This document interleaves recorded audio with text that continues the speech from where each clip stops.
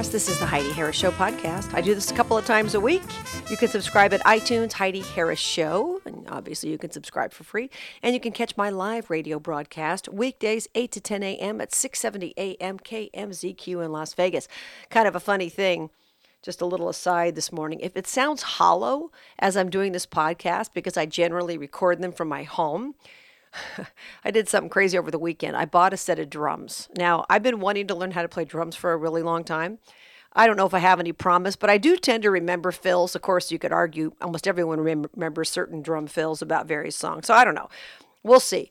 But what I didn't realize is when I put the set of drums in my office, and I haven't totally set them up yet, my office/studio, I didn't realize that the drums would vibrate so much. So if this sounds a little hollow today, it's because the drums are in the same room. Now, I put a blanket over the bass drum. I'm hoping that'll help a little bit. But, this is a, novice move. I guess most people who are broadcasters don't have drums in the same room with their broadcasting stuff. So I'll try to fix that, and hopefully the next broadcast or podcast will sound a little bit better. As I mentioned, you can catch me live weekdays 8 to 10 a.m. at 670 a.m. KMZQ in Las Vegas. This is election eve, and I got to tell you, I talked to a political pundit friend of mine over the weekend who's been very involved with various campaigns for years. This is what he does professionally, and he says he has never seen it like this. Never.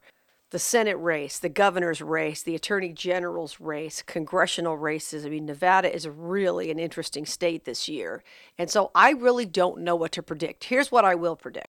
That regardless of what happens, it's not going to be this big red or blue wave. I don't think that'll happen. I think it's going to come down to the independents. There are a lot of independents in this particular year. A lot of them seem to be going right. I mean, listen, if I were an independent, forget about whether I was a Republican or a Democrat, right?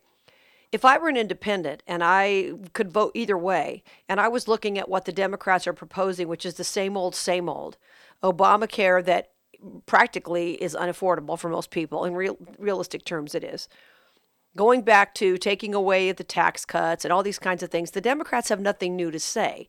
And Donald Trump, you may not like him, you may not like the way he characterizes some things, but bottom line, the economy at this point is working. Now, you could argue that every president gets credit or takes the blame for the economy that largely started before he took office, and that's true in many cases. But I think when it comes to Donald Trump, a lot of what's happening with the economy is based on the confidence that Donald Trump has engendered in business owners. And that is not an Obama thing. I know Obama's running around the campaign trail trying to take credit for the economy. I don't think so. And he was just up in Indiana the other day where they make a lot of RVs and things like that. And people may forget a couple of years ago, he basically told these people he's going to try to put them out of work. They'd need to find other jobs because, RVs and all that kind of stuff, that's bad. So bottom line, the Democrats have nothing new to offer. And if you're a Republican or an independent who suddenly has a job or things are looking up, the last thing you're going to do is go back to the Democrat policies. Now, on the other hand, there may be a lot of people who are still mad that Hillary Clinton didn't win, and they understand the only way to stop Donald Trump is not going to be impeachment. That's not going to happen, but they can possibly stop him by taking control of the House, and that's realistic. I don't know that many people think it through. I really don't know. And a lot of the young people who really wanted Bernie, they may not care. They may not get off the couch. They might have for Bernie. They probably didn't for Hillary, and they probably won't get out and vote midterms. They're just not that interested in what's going on. They don't care about the economy. A friend of mine was talking to me the other day about it. His daughter's in law school. And he said, the kids don't really care about the economy. Why should they? They're in college. They're not paying their own bills. That's what's so interesting about it. They don't really care that the economy is good or keeping the economy good, which of course could be bad for Republicans if they get out and vote. So I really don't have a lot of predictions this year that are going to be clear cut. By Wednesday, we'll all be talking about it and we'll probably be astounded. In Nevada, you've got Laxalt and Sisolak. There's no contest. I mean, Steve Sisolak is a creep. He's an absolute creep, and he wants to take your guns, take your money, same old. I mean, he's going to turn this into California East, which is a problem. Obviously, Laxalt, a conservative guy. Unfortunately, our current governor, our so-called rhino governor, doesn't want to pick somebody for this race, which I think is despicable, frankly. It really is. He should back Laxalt.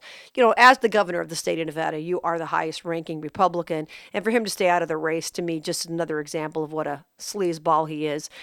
So you've got Sisolak and Laxalt. The last numbers I saw were Laxalt leading by a little bit, but once again, it all comes down to turnout.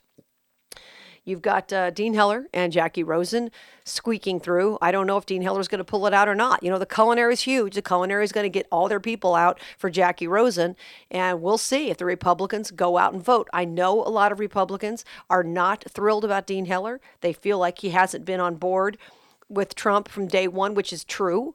Dean Heller's not a solid conservative about a lot of things that matter to conservatives. I'll tell you that. We know that's true. But he's better than Jackie. And when it comes down to it, and I understand the people who are the purists don't want to reward somebody for not being a solid conservative. I get it. Believe me, I wish there were other choices. But Dean Heller is it in versus Jackie Rosen. And if you want to get more nominees on the Supreme Court, you're going to have Dean Heller. It's as simple as that. There is no choice. So then you got that race. Now you got Danny Tarkanian and Susie Lee. We'll see what happens with that. I still don't know. I have people who are telling me they predict Danny will lose.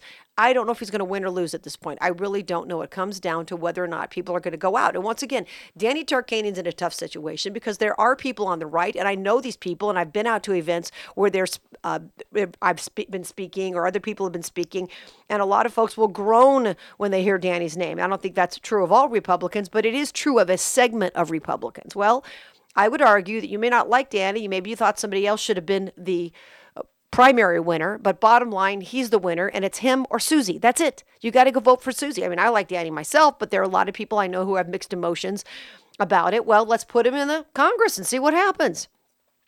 And then, of course, you got Crescent Hardy, who wasn't always on board with Trump. And he's one of the good guys as far as I'm concerned. I don't know him very well, but he seems like a very decent person to me. And he's the kind of person who should be in Congress because he already has accomplished something in business, whereas a lot of these people haven't done anything and they just want to get in Congress and spend the rest of their life in Congress or the Senate. And he's one of the good guys. So Crescent Hardy, I don't know that he'll win against Horsford, but I hope so. And once again, this is all about turnout. Remember that there are probably several Democrats for every Republican who are going to get out and vote, and you've got to make your voice heard. Make the effort. You may be disgusted with the choices, and I've never really thrilled with all the choices either, but you have to get out and vote. But here's the final thing.